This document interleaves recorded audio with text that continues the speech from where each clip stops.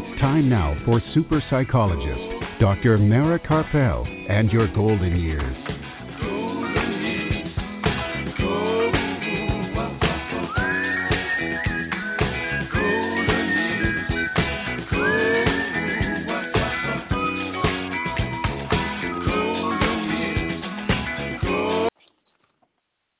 Good evening and welcome to Dr. Mara Karpel and your golden years this evening and every Sunday evening at 5 p.m. Central Time, and that's 6 p.m. Eastern Time, right here on blogtalkradio.com and on drmarakarpel.com. And today is Sunday, November 24th, and we are back live broadcasting from Austin, Texas. And Art Mendoza of Accomplice Entertainment, producer of this program, is here with us as usual to make the show run very smoothly. And in a little while after the break, we'll be joined on the phone once again by speaker, counselor, suicide prevention specialist, and author of Make It to Midnight, Learning to Live When You Want to Die, Jim Denning. Jim returns to discuss preventing suicide during the holiday season. And then later in the program, just in time for Thanksgiving, I'll be discussing one of the pillars of living the passionate life, gratitude, why we should practice gratitude, and how to cultivate gratitude. And throughout this evening's program, we will have time to take your questions. So if you have any questions or comments for me or for my guest, please feel free to give a call. The toll-free number is 855-345-4720. That's 855-345-4720. Or you can email your questions to me, and I will read them on the air. And my email address is Dr. Mara, that's DRMARA at drmarakarpel.com, DRMARAKARPEL. And if you do have a question for my guest, please be sure to call or email while he's still here with us so that he can answer your questions right here this evening. If not, then you can email me and I'll get the question to him via email. And you can hear this evening's program again by going to my website, and the link to the podcast, along with all of the information regarding contact information and website links and things of that nature, will be posted later tonight, along with the podcast. And you can hear the podcast as soon as 5 minutes after the show ends by going directly to Blog Talk Radio. That's BLOG, talkradio.com/Your Golden Years. And for information from previous programs, to listen to previous programs since the time we started here on Blog Talk Radio, which was 6 years ago. Also to read my blogs in Huffington Post and Thrive Global, and to watch videos and find out about my book and lots of other stuff, you can go to my website, drmarakarpel.com. And again, that's drmarakarpel.com. And you can also hear all of the shows since we've been on Blog Talk Radio if you want to go directly to blogtalkradio.com. /Your Golden Years. And if you want information about upcoming programs, upcoming events, to read my blogs as soon as they post. And also, I have a new series now of little excerpts from my book that are out every day, Monday through Friday, on my Facebook page. So you can get all of that by going to Dr. Mara Karpel, Your Golden Years. And if this is the first time that you're tuning in, I'm a licensed psychologist from New York City, practicing here in Austin, Texas, and sometimes occasionally in the Rio Grande Valley of Texas. And I work with adults of all ages and have a specialty of working with seniors and caregivers. And for the past few years, have also been evaluating veterans for PTSD and other service-connected mental health issues. If you want to contact me, if you have a question or you have some information that you think I should know about, you can feel free to give me a call. And my phone number is 512-626-6973, or you can send me an email to Dr. Mara at drmarakarpel.com, or you can go right through my website and just click on Contact. This evening's program is produced by Accomplice Entertainment, Postal Productions, and Psyched Up Productions, and sponsored by Dr. Ronald DeVere, neurologist, memory specialist, and author of the book, Memory Loss, Everything You Want to Know But Forget to Ask. To make an appointment with Dr. DeVere at his Memory Clinic in Lakeway, Texas, or to purchase a copy of his book, you can call him at 512-261-7909, or you can send him an email to rdevere, that's RDEVERE, at austin.rr.com. And his book is also available on Amazon. And this evening's program is also sponsored by Storyhouse. Storyhouse gathers your stories and turns them into multimedia collections that can be shared now and for generations to come. Have Storyhouse over to conduct a private interview in your home, or invite them to your next big event or family reunion. Storyhouse, where your memories live. Find out more at yourstoryhouse.com or call 512-296-8752. Okay, we're going to take a brief break. Don't go anywhere because it's going to be a very brief break. And when we come back, we'll be joined right here on the phone once again by speaker, counselor, suicide prevention specialist, and author of Make It to Midnight, Learning to Live When You Want to Die, Jim Denning. So don't go anywhere. We'll be right back. Super psychologist Dr. Mara Karpel will be back after words from our sponsors.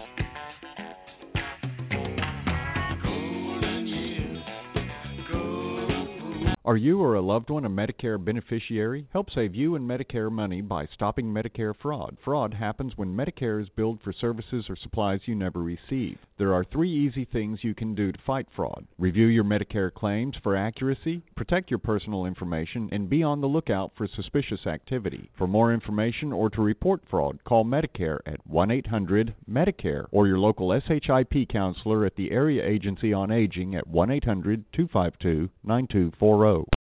Dr. Mara's book, The Passionate Life, Creating Vitality and Joy at Any Age, is now available on Kindle and in paperback at Amazon. Don't forget to listen to Dr. Mara Karpel and Your Golden Years live from Austin, Texas, every Sunday on blogtalkradio.com.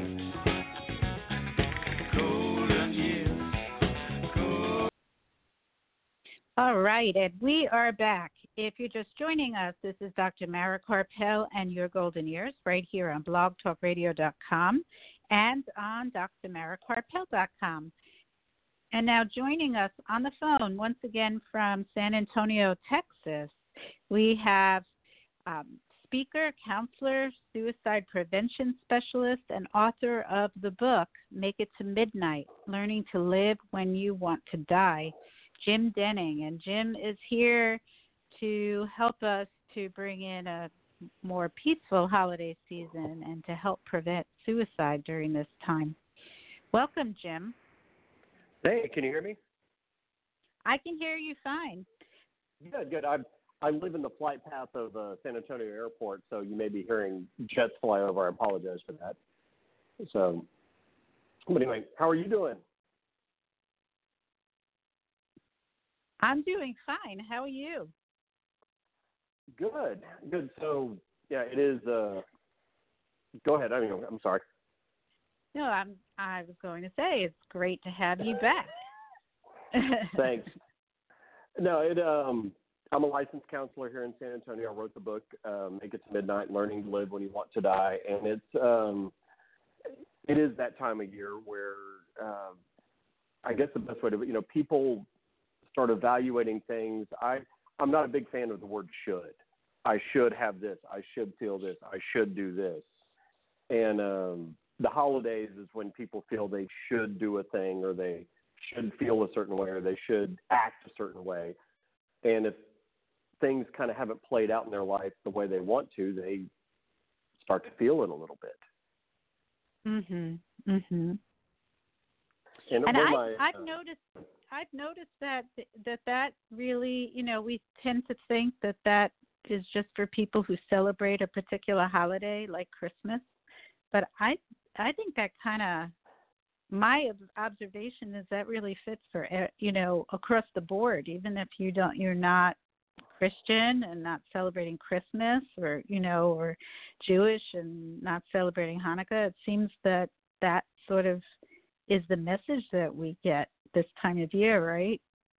Well, you see it. I'm sure social media has exacerbated it a lot. That everybody's posting what they're doing, what they're who they're with, where they're with, and there's a word I'm going to butcher it. It's a German word that I wrote about in my book called Porschluss Panic, which is translated gate closing panic. As we get older, as we age, where the opportunities the opportunities to change things diminish.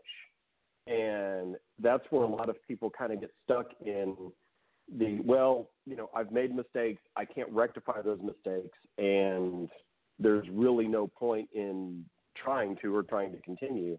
And that's really where kind of I come in, is where people come to me when I'm the bridge between inpatient care, a lot of times, between inpatient care and somebody who's just struggling to answer the question, why should I keep going?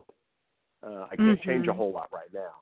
And, and it really does, it sounds cliche, and all the scientific evidence backs it, but it sounds cliche to do one day at a time. That's kind of the whole point of my book, is make it to midnight, is right. Enjoy today, love today. If it's not happening today, I don't worry about it. And if it doesn't have a heartbeat, I can get another one. And so, right. If you, again, I don't want to get too deep into neurology unless you want to. I'll go there all day long. But our emotional brain, our limbic brain, has no concept of time. So if we just enjoy today as much as we can, then our brain actually learns that life is good. The world is a nice place. There are nice people out there. And occasionally we're going to have the bad day.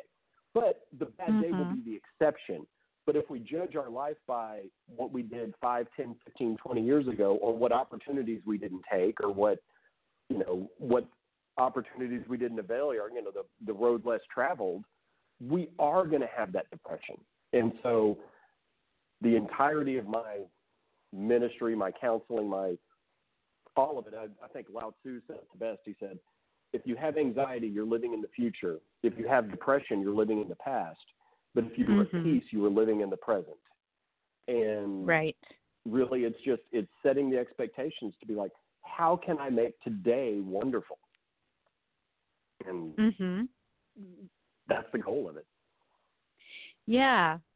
And I think that's all year round. And you hit on something I think, I spoke about last week as well, about social media, that we're always comparing ourselves to other people and feeling that, well, why are they doing so much better than me? When social media really isn't an accurate gauge of how people are doing, right? No, I do a lot of talks around Texas. If anybody needs me to come speak on suicide or suicide prevention or depression or anxiety or the brain, they can reach out to you and you can email me. But I call it the despair of compare, I know a lot of people. I have a lot of friends. And I know which couples are happy and which couples are not. But if you look at social media, everybody's happy. Everybody's blissful. And it's like, I'm trying not to throw anybody under any buses here, but you look at social media and it's like, I'll look at certain couples and I'm like, I know y'all are not in a good place. But, pictures of dinner, and it really, it impacts people. When I was growing up, it was the Brady Bunch, the Huxtables, or, Family Matters, and we knew, I guess it was kind of an implicit knowledge that we knew it was fantasy. We knew it was make-believe. We knew it was a television show. And it does impact the young people a lot in that they see, why is everybody happy but me? And they're not, but the people who really just, again, back to it, embrace today, embrace the now, embrace what you're doing today, this afternoon or this evening, that's really, and just, I guess, understanding that emotional brain needs nurturing, needs caring.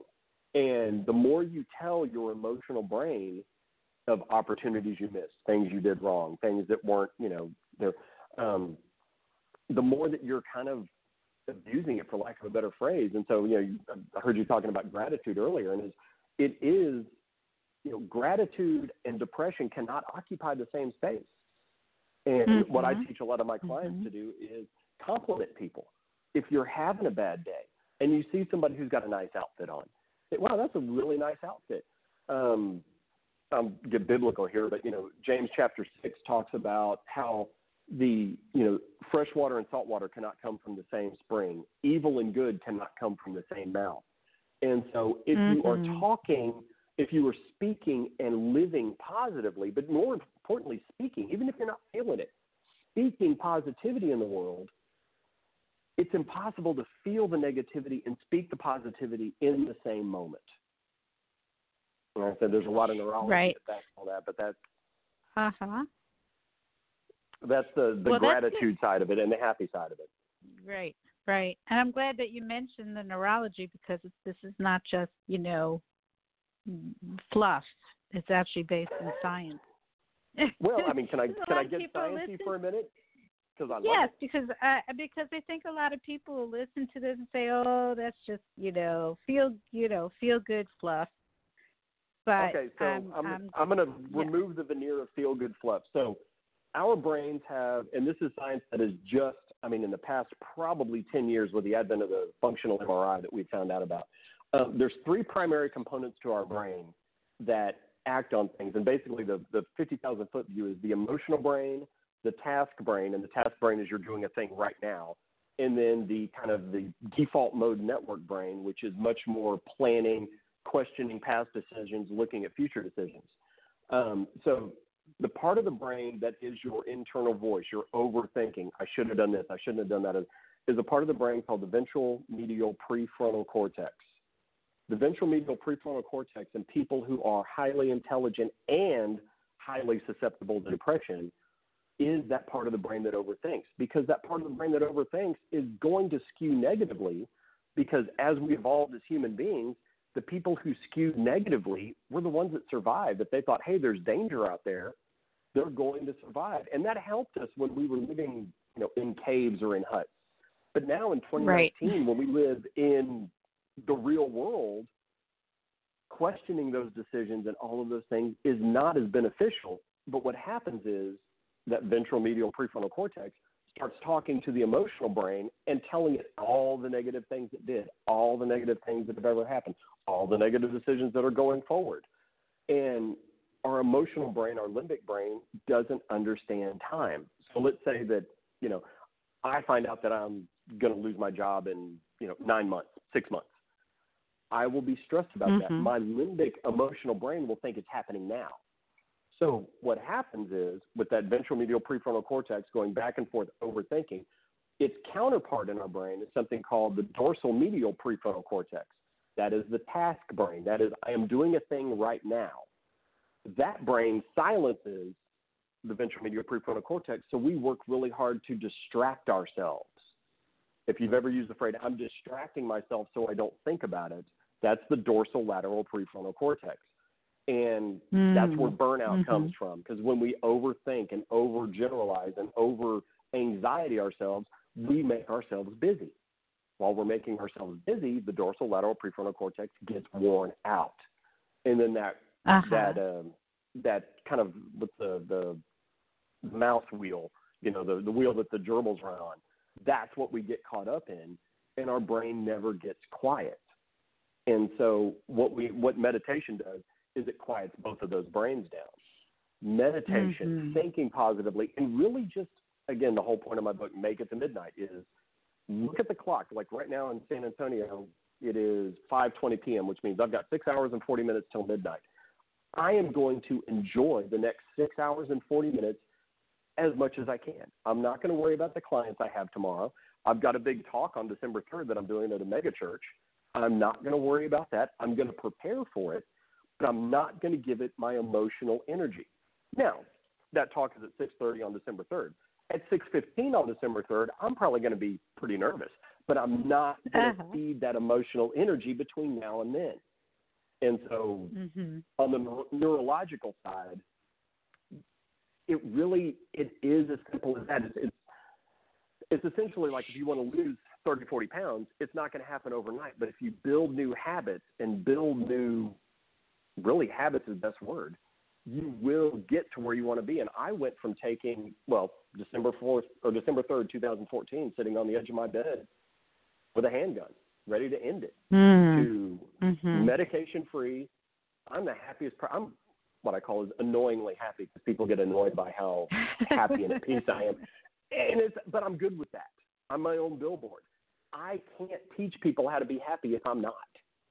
And I can't be an effective counselor if I can't say, here's where I was, here's where I am, and I can show you how to get there.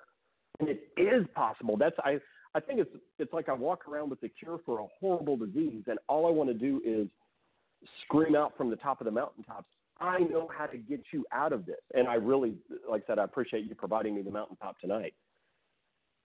Yeah, no, this is really important. And, and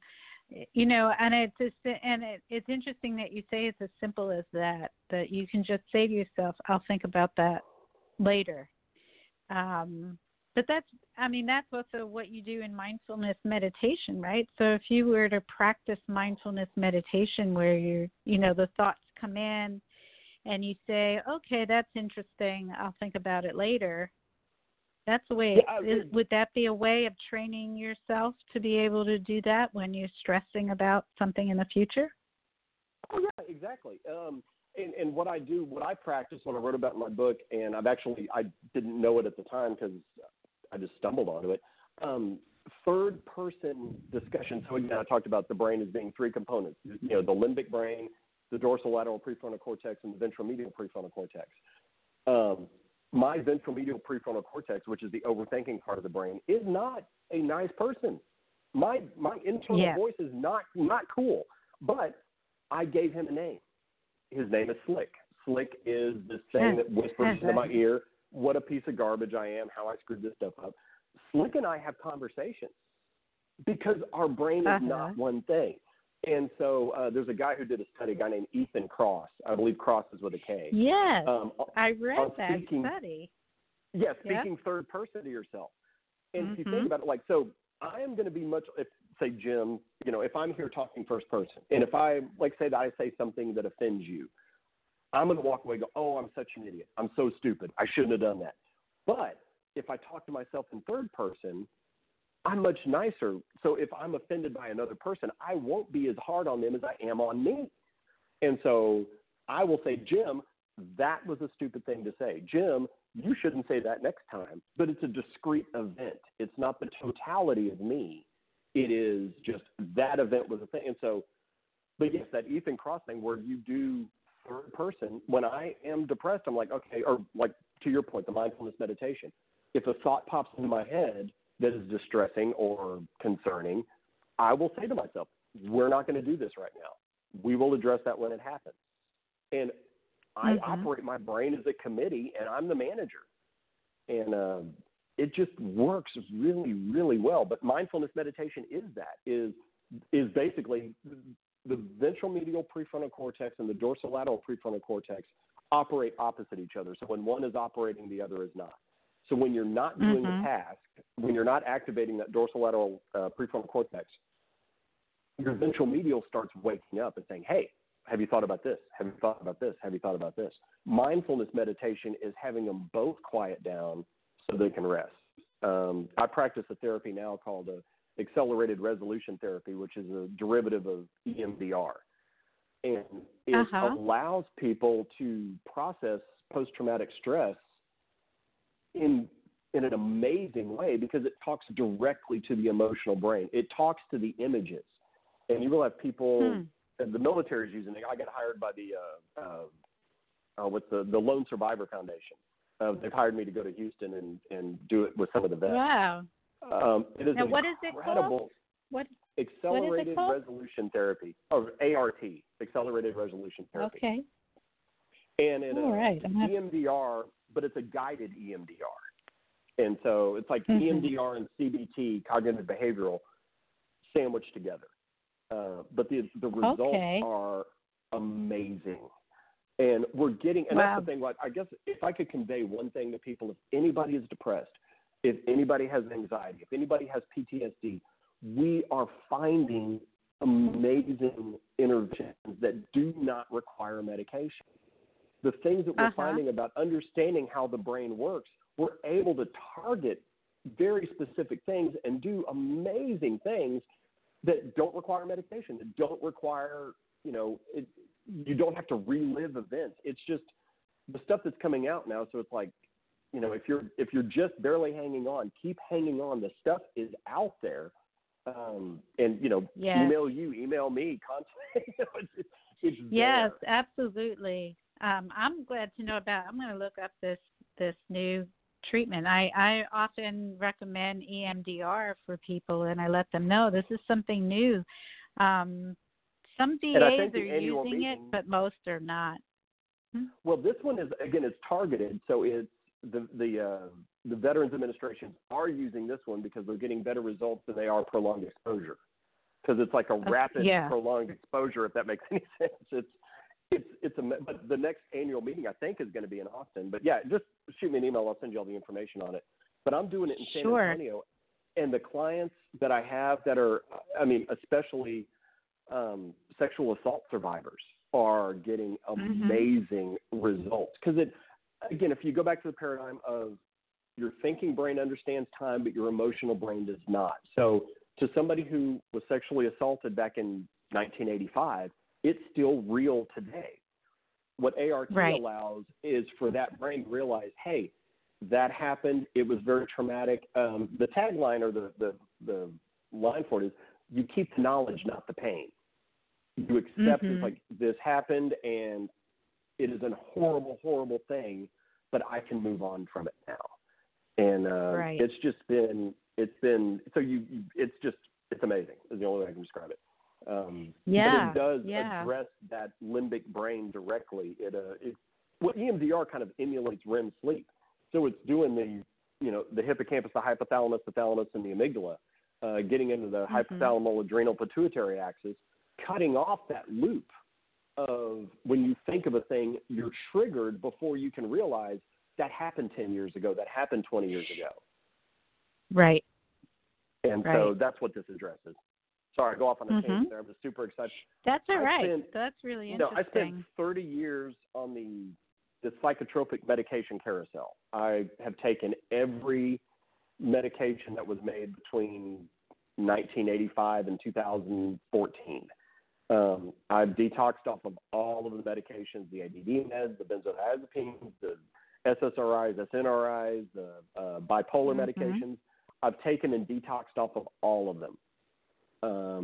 And I want to create a world where we can get to the root of the problem, or we can get to the part of the brain that has the stuck point, and we can unstick people. And I think we're just, with the advent of modern technology, we're able to do it, and it's amazing. I mean, even simple things like they're finding out that, or they found actually, that emotional rejection pain is actually the same as physical pain. It's just in your head, literally in your head. And Tylenol makes it better. If you've got emotional rejection, there's an article on Psychology Today. If you search anterior cingulate cortex and Tylenol, that article will pop up.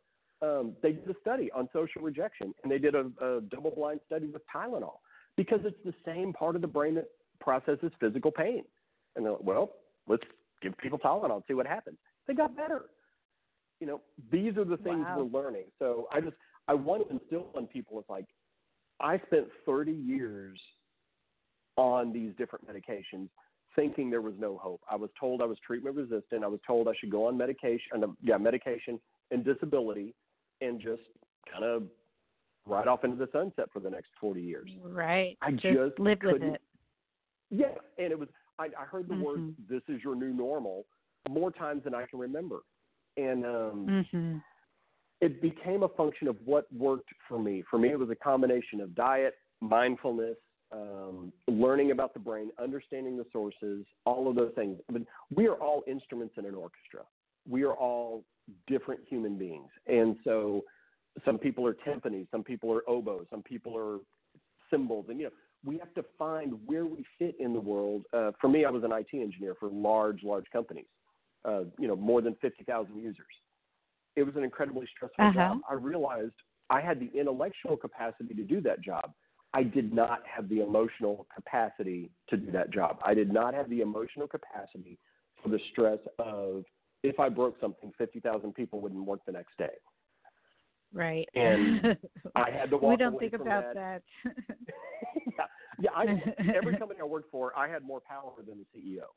And it was more stress than I and my friends. It was a hard pill to swallow, because my friends who were still in that industry, I was one of the top guys. They're like, "Man, why aren't you in this anymore?" It's like, I can't deal with the stress. Oh man, no, you just do this, and they diminish it.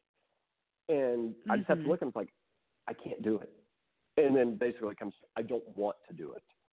I am much happier making much less. Go ahead. No, go on. Go on. I took probably a 90% pay cut to be a counselor initially. I'm happier now than I ever was. I mean, I had a huge house. I had a nice car. I had all of the stuff. Ironically, I'm sure you heard about the Dallas tornadoes. My big giant house that I had in Dallas got taken out by those tornadoes. So I was kind of, wow. I don't want to say I was giggling about it, but I left the 3,500 square foot house in the middle of Dallas for a nice small condo here in San Antonio. I've never been happier. And it's just, money does not equate happiness. You can walk away from things. Right. And that's, that's the whole, idea of living a passionate life is, doing what you really want to do. It's much more important than how much money you're going to make. It is. And that's why I loved your book so much, because it is that. It is the life that, I don't want to be, morbid or whatever, but, I'm at the age where I am a phone call or a doctor's visit away from some really bad news. But that didn't happen today. Today, that did not happen. It may not happen tomorrow. It may not happen for another 20, 30 years. But I'm going to enjoy today as much as I possibly can. And then if I, God willing, hit 85 years old and I'm sitting on a front porch somewhere, I'm going to look back at today and be like, yeah, I did everything. I maximized that day. That was a good day. And that's all I want. I'm not going to care about what model BMW I have or had. Right. I'm going to care about how I spent that day, how I made the world a better place than I found it. So now let's talk specifically about the holidays, because I think, as I said earlier, I think this affects people no matter, what religion you are, and because there's so much hype about things are supposed to be a certain way this time of year. You turn on the TV and, everything is about that, and movies, and, this time of year they come out with holiday movies that always have a happy ending. I just had incredible flashbacks when you were saying that, Yeah, right. And, and families are together, or they, they've had some trouble and they all come together in the end, and everybody's together with their family for holidays. And what about, how does this affect people who most people don't have that? They don't have the kind of TV family that we see in the media. And what if people that don't have families around them or don't even celebrate holidays and feel kind of left out of the whole thing? Do you find that you have an upswing of people calling you for help that feel suicidal because of this? Yeah, it's unfortunately, yes. And it hits after the first of the year. I think everybody gets through the holidays, and then it's like when they kind of put their guard down, it creeps in. But it's still the same. So, be mindful of that, to use the word mindfulness. It is, the post-holiday, like, during the holidays, everybody's doing things, and then it gets quiet, Right. But, it is, the movies, the jewelry commercials, all of those things. I think it really, with the older we get, back to that Torschluss panic, that gate closing panic, if that is the model of what a happy, successful life is, then the conclusion you would draw is, if I don't have that, I don't have a happy, successful life. And so, as people age and people get older, it's like the opportunities for that, they feel diminished. But it boils down to, again, I hate to be neurological and an emotional thing because I don't want to be too neurological, but surrounding yourself with the people and with the energy that you want. So if you don't have the family around, if you don't have the things, there are a lot of other people who don't either, and they can all get together. I have a wonderful group of people that is around my condo complex. Several people are coming over for Thanksgiving who don't have families, and they're 65 to 75 age group. Either kids aren't here or whatever. But it's just, you can spend those times enjoying.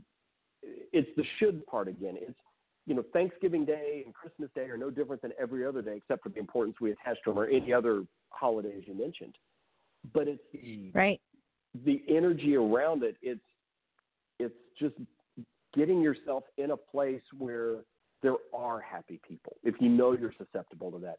And I run a Facebook group, Make It to Midnight group, or is what it's called, and then the Make It to Midnight book Facebook page.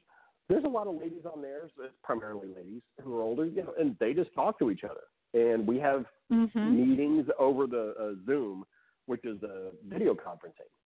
And it's just reaching out to people and talking to people and having a good time. And really, Dr. Seuss said, I love Dr. Seuss, said, don't cry because it ended, smile because it happened. All of those memories, if there is any good Christmases in the past that you can pull back on, like, man, that was a good one. Those things like that. It's just the disappointment. And this time of year, it is all the commercials. It is all the Facebook and the social media stuff that brings it to the forefront, things that we don't think about. And the time off. I think, again, back to that ventral medial prefrontal cortex, when we don't have anything to do, when we've got 2 weeks off at Christmas or whatever it happens to be, that's a lot of free time. We want to fill that time constructively to keep our brains occupied, keep ourselves around people who are happy. Go someplace where the kids are. Go walk around the mall. Go, say hi to Santa. Do something like that. Why not? Why not do the things that make you happy, whatever they are? But there is, I don't want to say there's more of us than there are of them, but there are more people with things just didn't turn out like the Hallmark Channel. And, right. and it happened. My first post-divorce Christmas was really rough. But it was what it was. And, the sun came up the next day and I kept doing my thing. But, I was like, okay. And it's okay to feel that way. It's just knowing that there are people out there that are going through the same stuff. Go where they are. Go catch a movie. Right. Go do something. Right. I like that, surrounding yourself with people, like-minded people, or people who are going through some of the same things. I think that's really important, to have that support and, not feel like you're the only person in the world sitting alone while everybody is celebrating, because that's just not true. Well, validation is everything in emotions.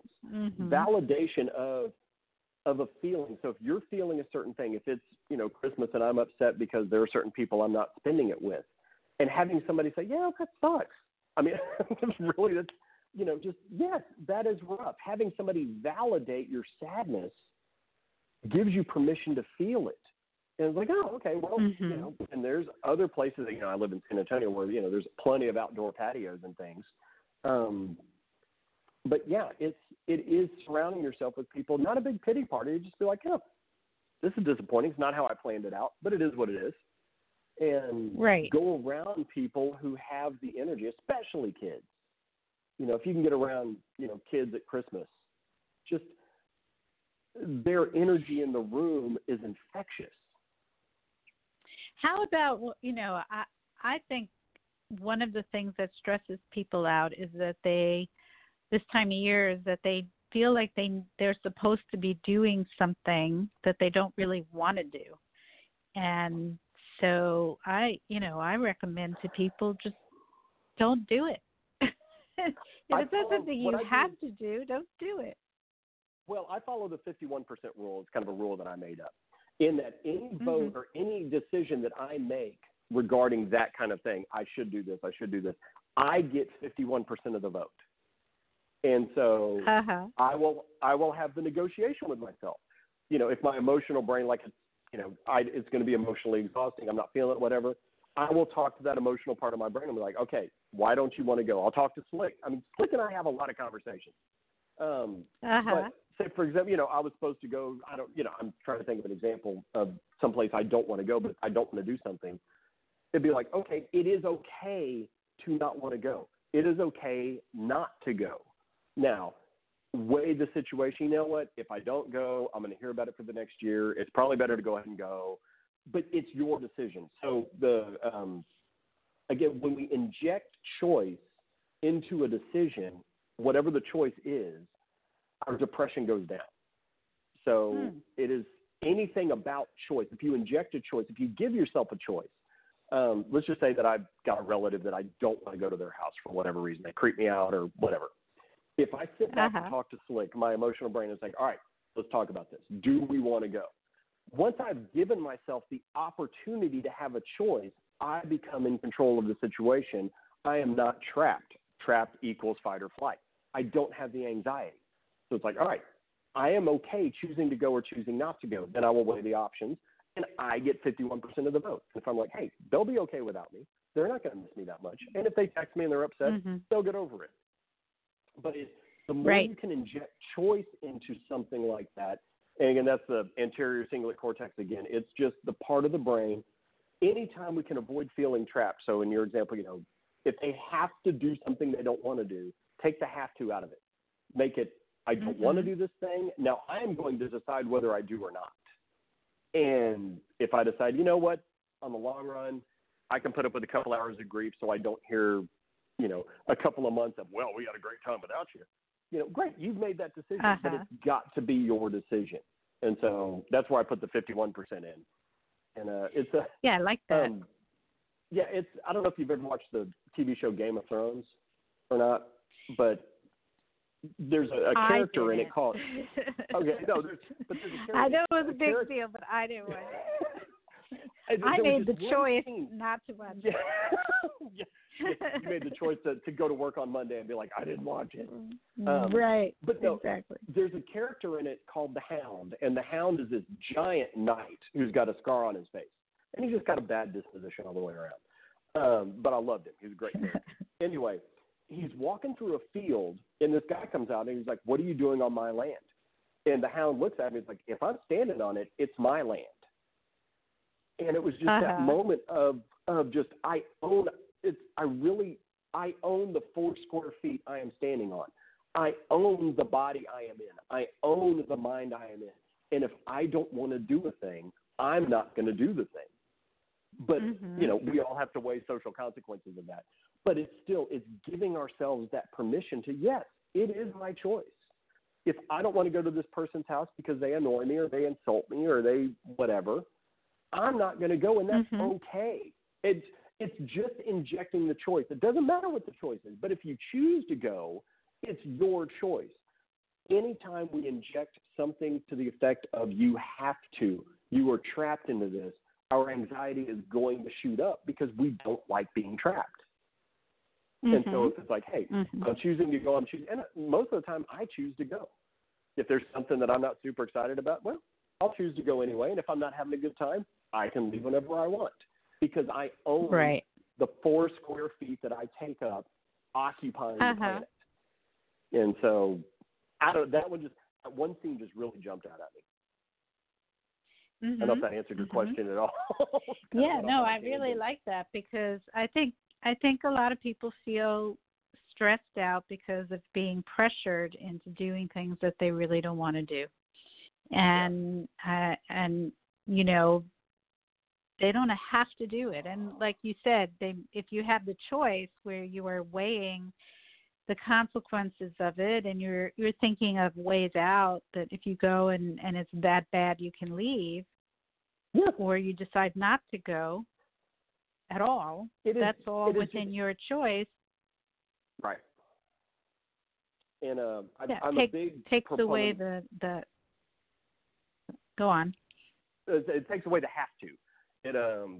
It takes away you are not trapped in a situation. And it's just, again, I wish everybody would read about the ventromedial prefrontal cortex and how it works. Or if you look up highly sensitive people and ventromedial prefrontal cortex, people who are highly sensitive generally have a more amplified ventromedial prefrontal cortex.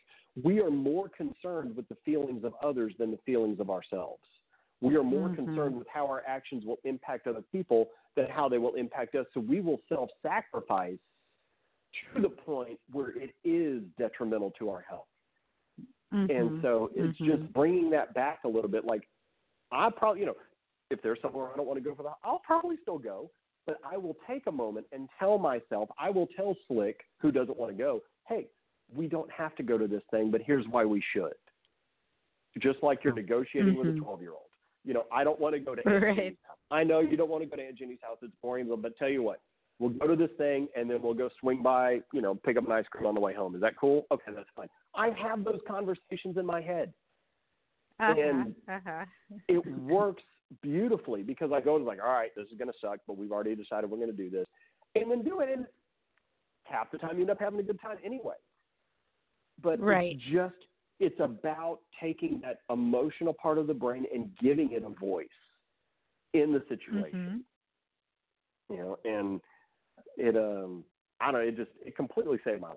It changed it all the way around, because I don't stress so much on how I am concerned about how my actions impact others, but I'm not concerned to the point where I will harm myself. And that's what I did before. That's what I gave until there was nothing left, and then I kept giving. And now I give. I don't want to say what normal people do, but I feel like I've struck a pretty good balance. I think that's a really good point. So I know we're running out of time, but I want to make sure that people know how to get a hold of you if they're interested in you do counseling, right? Yes. Yes. And you also have these groups. Okay. Right. I have the Facebook group. I have a Facebook page where I just put things on there daily. It is just facebook.com, Make It to Midnight Book. Somebody else had Make It to Midnight, so I had to tack book on it. There's a Facebook group that is confidential, and it's just, you've got 150, 200 people in there. And if somebody's had a bad day, they post something. And if somebody had a good day, they post something. And it's just a place where people can be just not put their guard up. I saw the movie The Joker recently, and he was writing on a piece of paper, and he said, the hardest part of living with mental illness is people expect you to live like you don't. And that was when I was dealing with depression and anxiety. It was the keeping the facade up. This is a place where people can go out there and say, I'm having a crap day. And 20 people will reply back, I'm sorry, you're having a crap day. What's going on? It's just, that's it. It's just the validation of that. And I've got the website is makeittomidnight.org. My book is on Amazon and Barnes & Noble, Make It to Midnight, Learning to Live When You Want to Die. But email me at jim@makeittomidnight.org. Really, just anybody contact me for any. I have a ton of information, and it's like I've got not the cure, but at least a path to start with. But if somebody's got depression and anxiety and it's chronic and they're told they're treatment resistant, it's not your fault. It's the treatment. But there is options out there. There are ways to be happy. And it just doesn't have to be that way. So I just get really passionate. And you do counseling, so people can contact you through that email as well for counseling? Right. Yes, I do counseling, and I do counseling online. I do counseling, so it's with the webcam. It's one of the benefits of having been a 20-year IT engineer is that I can do the telehealth counseling. So I've got clients in Puerto Rico. I've got clients all over the country. It's, I can reach out to anywhere. I also do, like I said, the ART therapy. If you're somewhat close to San Antonio, or even if you're not, email me. I'll find you somebody who does it. ART, which is the Accelerated Resolution Therapy, is just amazing. What it does, it's just I'll send you all the information on it.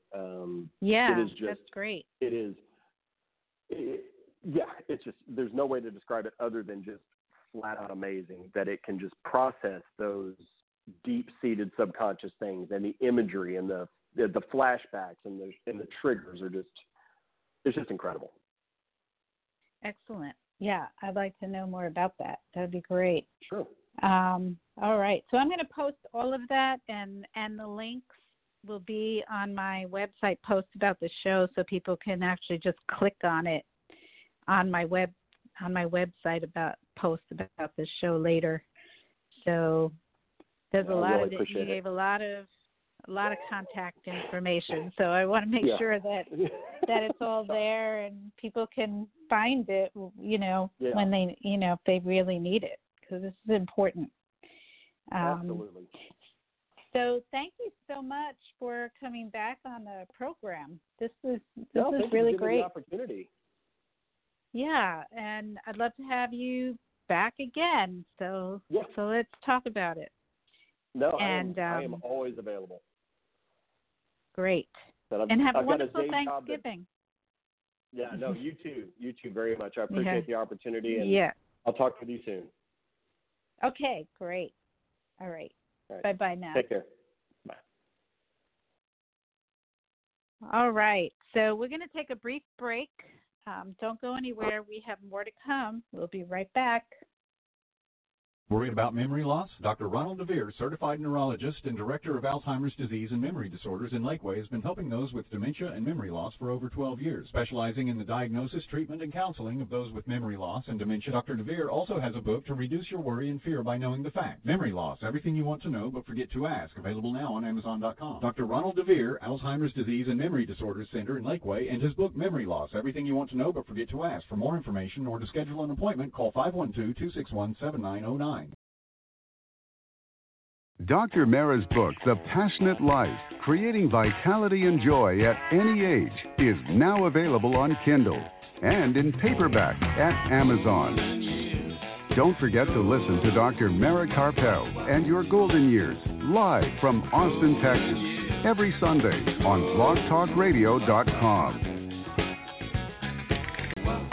Please visit us on the web at www.drmarakarpel.com.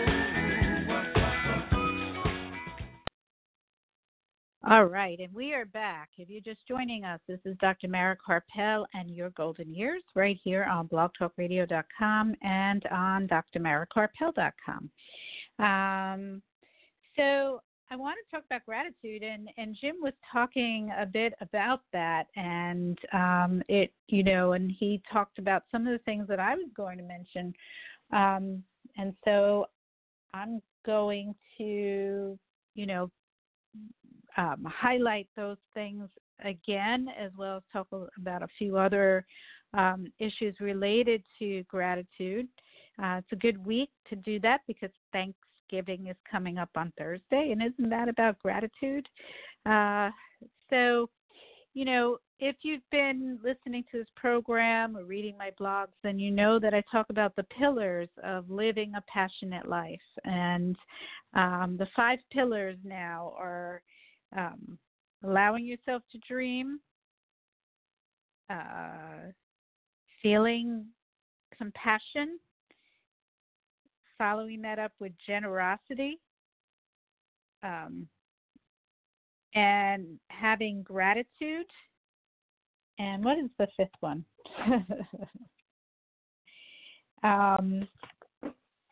Well, those are the main ones.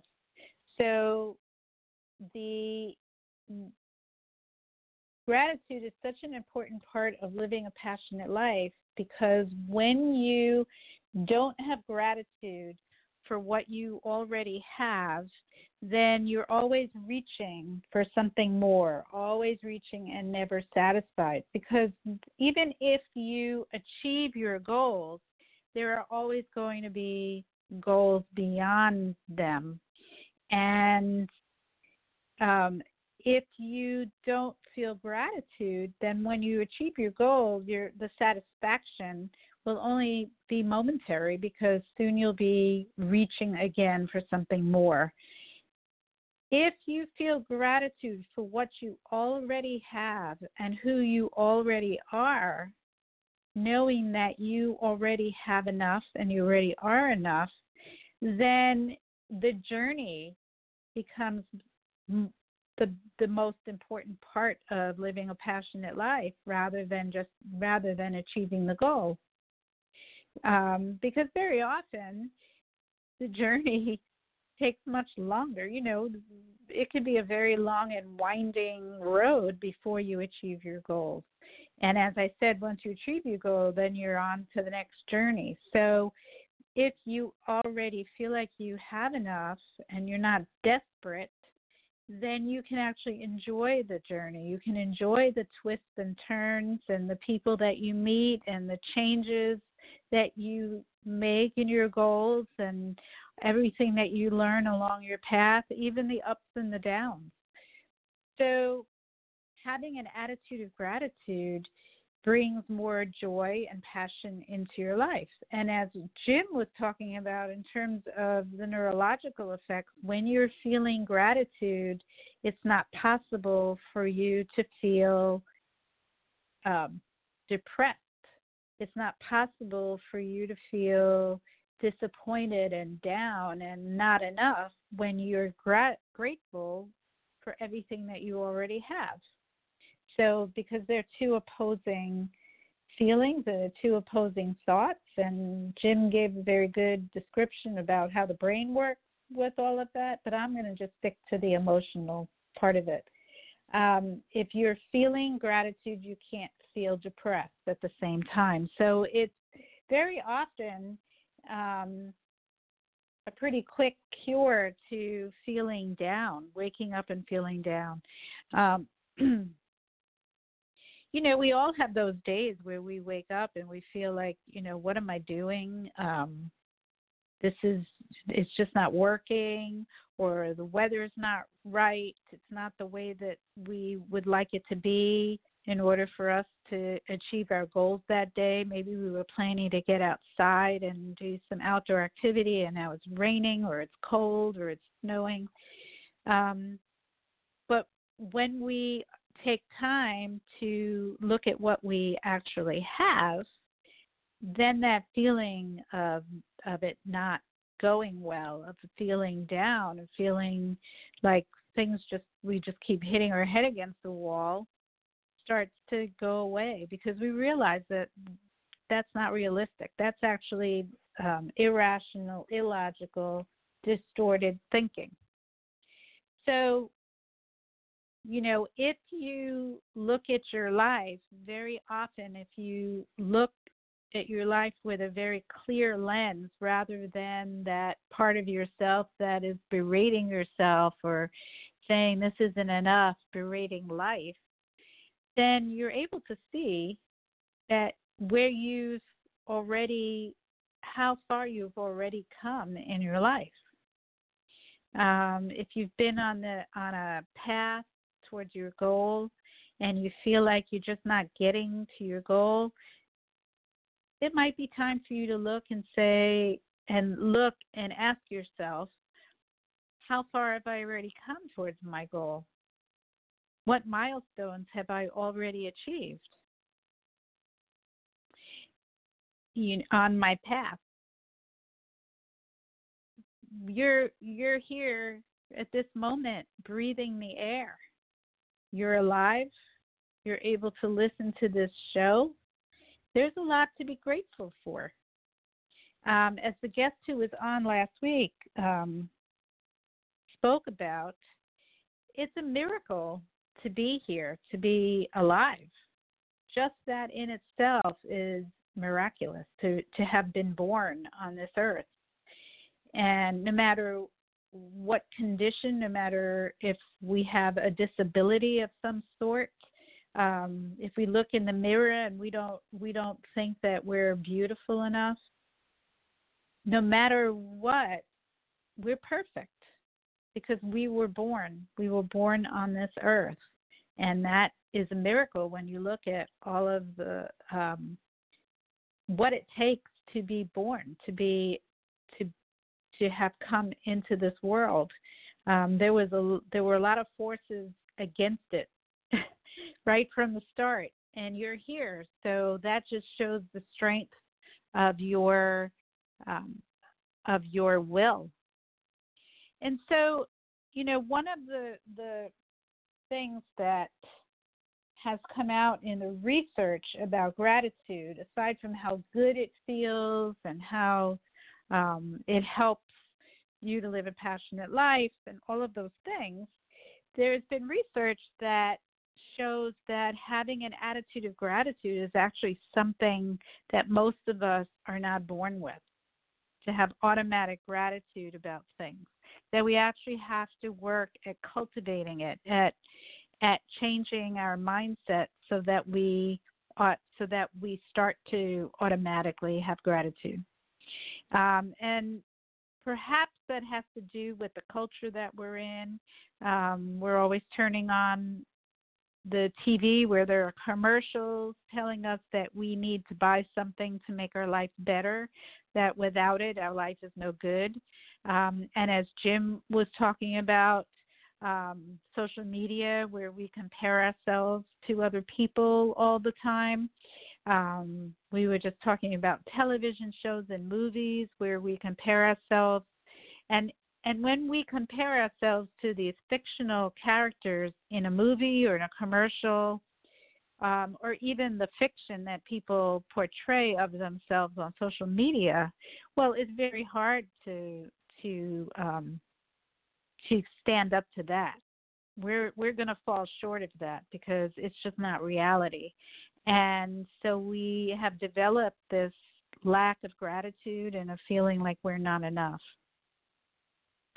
So there was a research study by Dr. Robert Emmons, who's a professor of psychology and a researcher at University of California, Davis, and he did extensive research in the area of gratitude and the effects of gratitude on our physical and our emotional well-being. And what he found was that it was really, really important to make it a practice every day to not just ask yourself what you feel grateful for, but to actually write it down so that, either in a journal or on a piece of paper, a list on a piece of paper, it doesn't matter. But that act of writing down what you feel grateful for every single day actually changes our brain and helps us to develop that attitude of gratitude. I know Oprah used to talk about it all the time on her show, how she kept a gratitude journal that she would write in before she went to bed at night. Some people talk about writing in a gratitude journal first thing in the morning. It really doesn't matter what time of day you do it, as long as you make it a regular practice, that you write down what you feel grateful for. And when you start to notice that you're feeling kind of down, you can open up your gratitude journal, or that could be the signal for you to start writing down what you feel grateful for.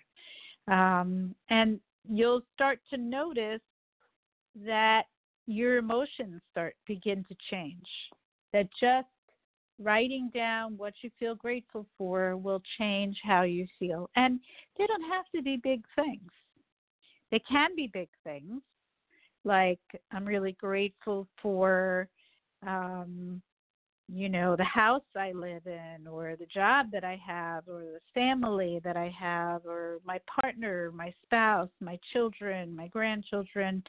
It could be big things like that. It could be small things like, I'm grateful that I woke up this morning and that I'm breathing, which is actually a big thing, but it's something that we often take for granted.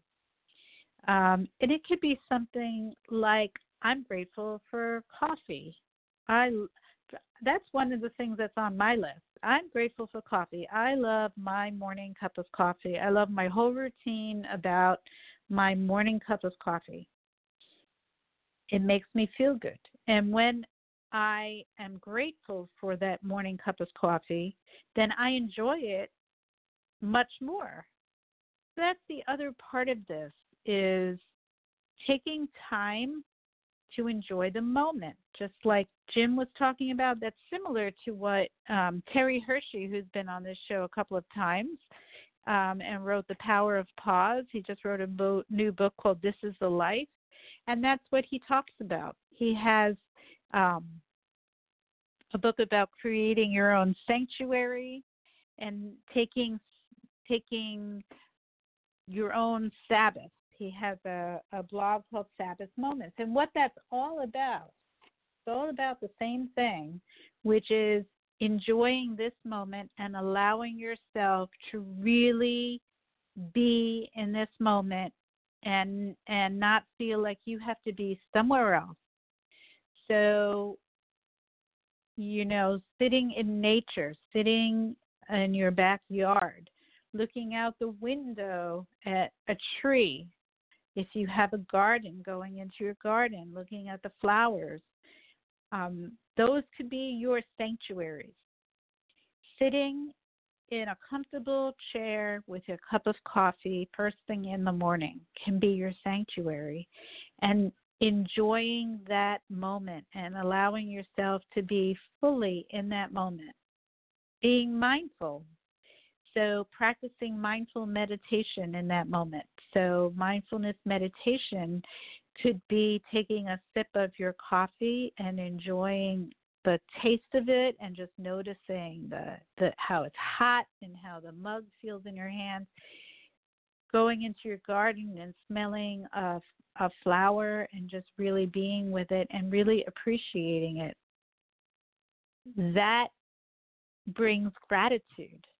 Then you can be grateful for that moment. And I love that Jim was talking about practicing mindfulness meditation, because just sitting every day for as long as you feel you can do it, 10 minutes or an hour, just being in this moment.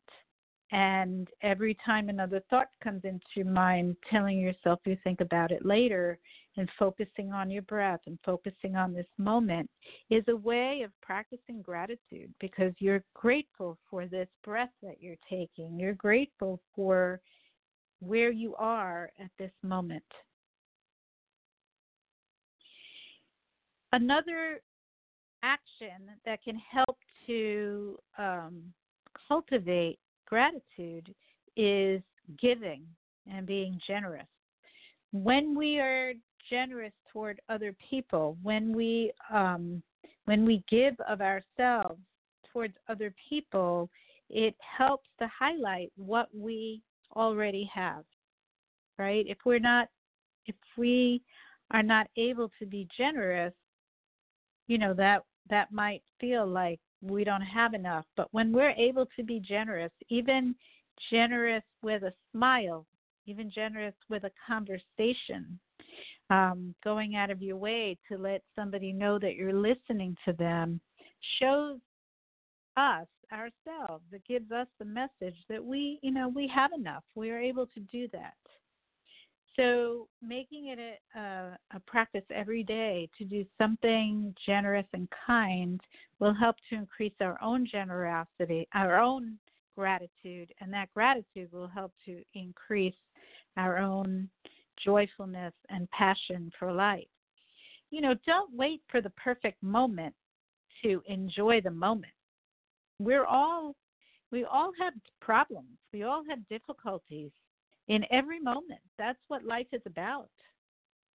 Our difficulties can be something that we could be grateful for because they let us know that we're alive. And the more difficulties you have, that means the more things that you're trying to do. There's a saying that, and I'm paraphrasing the saying, but when you feel the wind in your face and you feel the resistance, it's because you're moving forward. If you're sitting still, there's no resistance. So if you take action towards your dreams, you're going to run into troubles and problems and difficulties and resistance. But that's something to be grateful for. It means that you took action. And if it didn't work in the direction that you're going, then you might have to tweak the direction that you're going. Take a look and figure out if maybe you need to change some things to make it work better. But congratulations. If you're hitting a wall, it means that you took a step forward. And that's something to feel grateful for.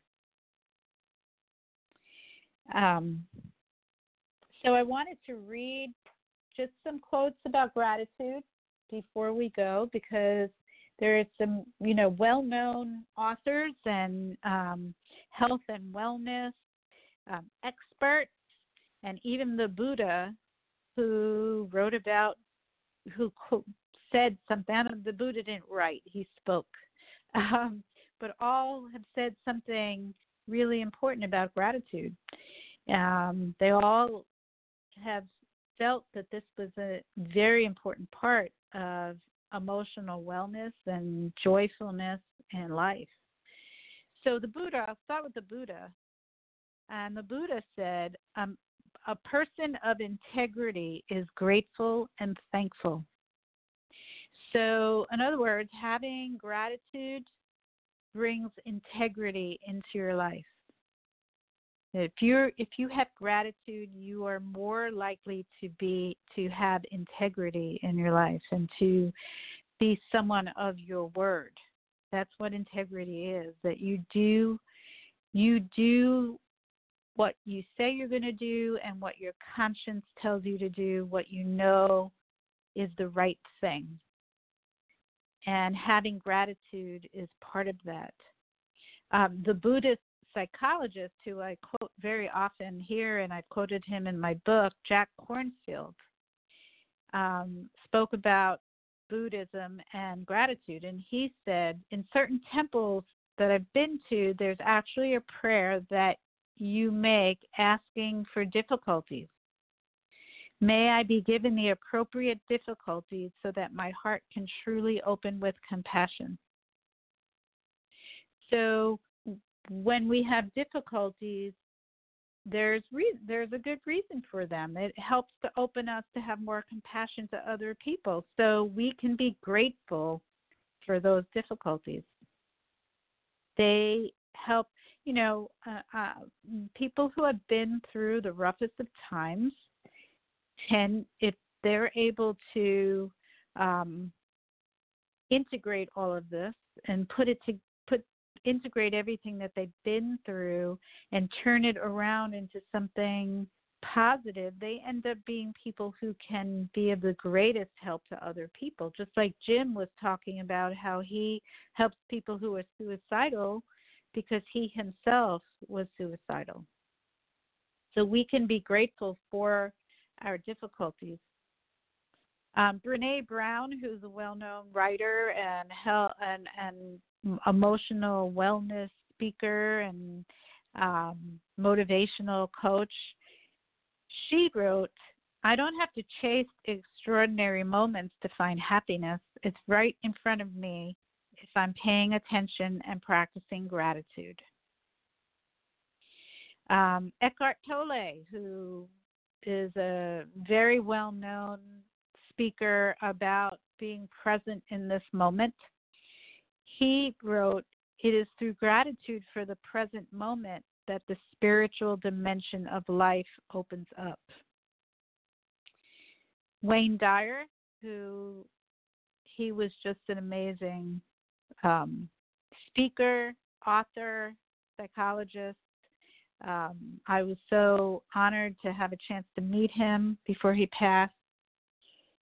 He said, give yourself a gift of 5 minutes of contemplation in awe of everything you see around you. Go outside and turn your attention to the many miracles around you.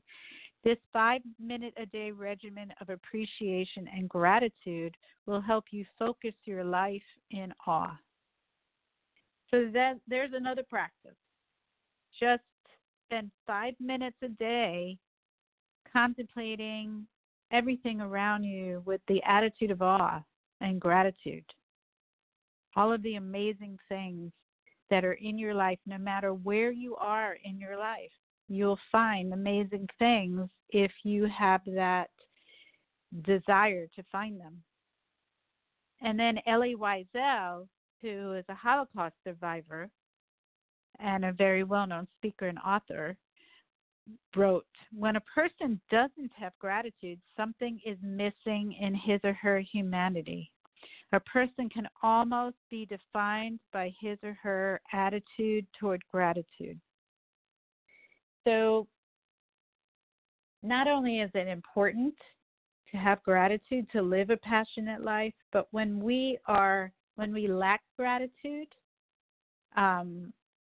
we know that. If you say that somebody is ungrateful, that kind of gives you a negative picture of where they are in their life.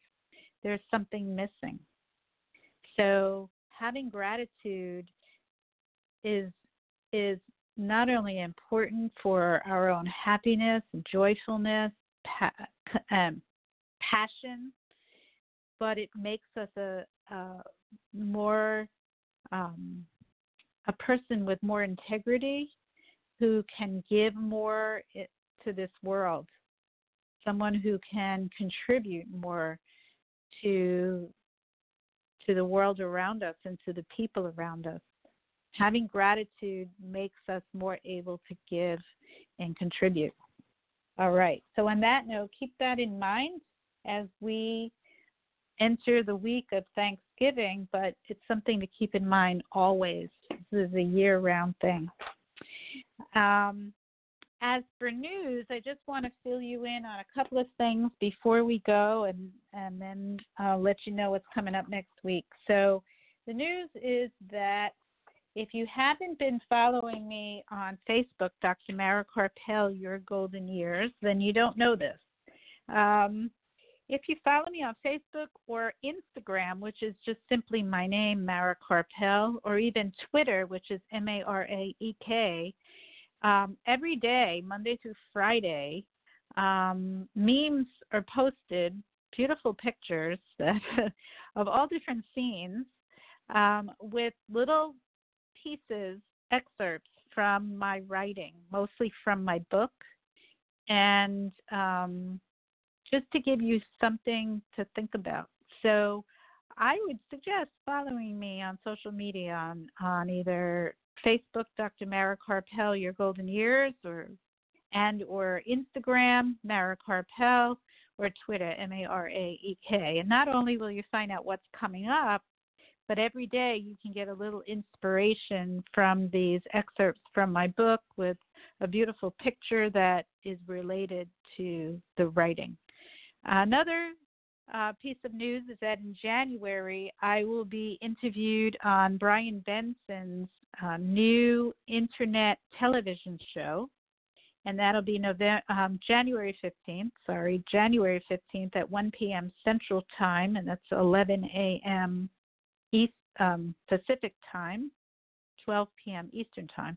And I believe that'll be also recorded so that you can watch it anytime after. But as we get closer, I will let you know how you can watch it, and I'll be posting that as well on my Facebook page so that you can watch and listen.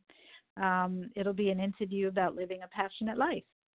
And there'll be some more interviews coming up in 2020. And some more big news coming up in 2020 and early in the year for events that you might want to attend or watch or listen to. So stay tuned for that, and I'll be talking about it right here on this program, and also will be posting about it on my social media. Okay, so on that note, I'm just going to let you know what's coming up next week, and then we can wrap up the show.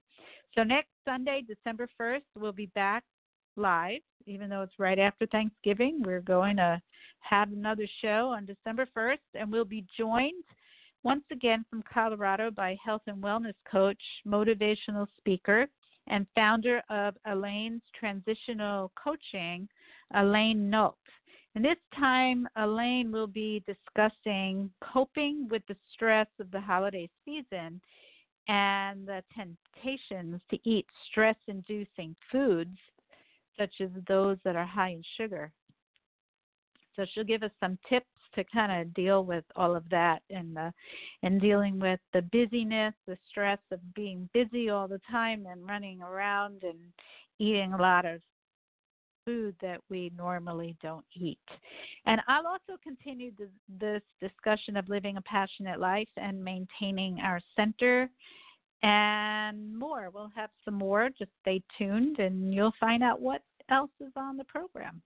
And if you want to hear tonight's program again and read the information from this show, get the links from the show, all of that contact information that Jim gave us,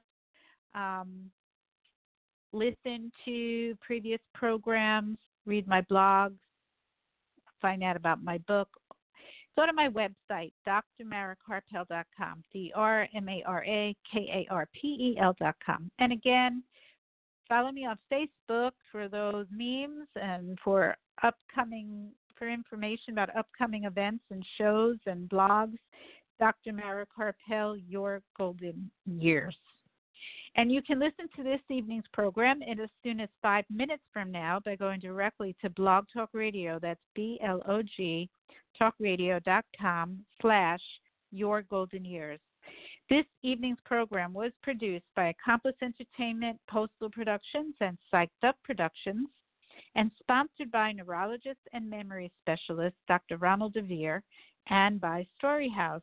And special thanks to my guest, Jim Denning, and of course, thank you to Art, and thank you all for listening. Have a peaceful night, an inspiring week, a happy Thanksgiving, and remember, youth has no age. Good night, everyone.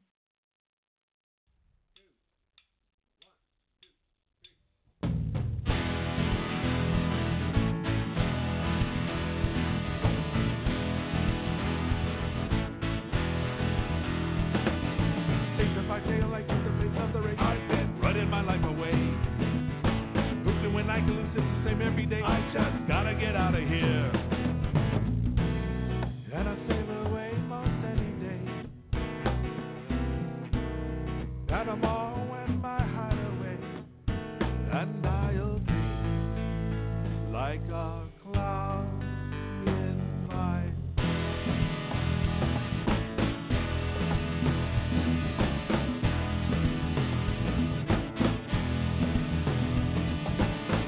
I can lose it the same every day. I just gotta get out of here.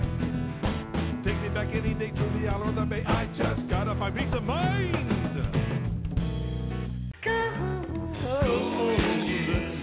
Any guidance offered by Dr. Karpel is not intended to replace the advice of your own physician or mental health specialist. Neither Dr. Karpel, her sponsors, nor this station assumes responsibility for the misuse of any of the information given on this show.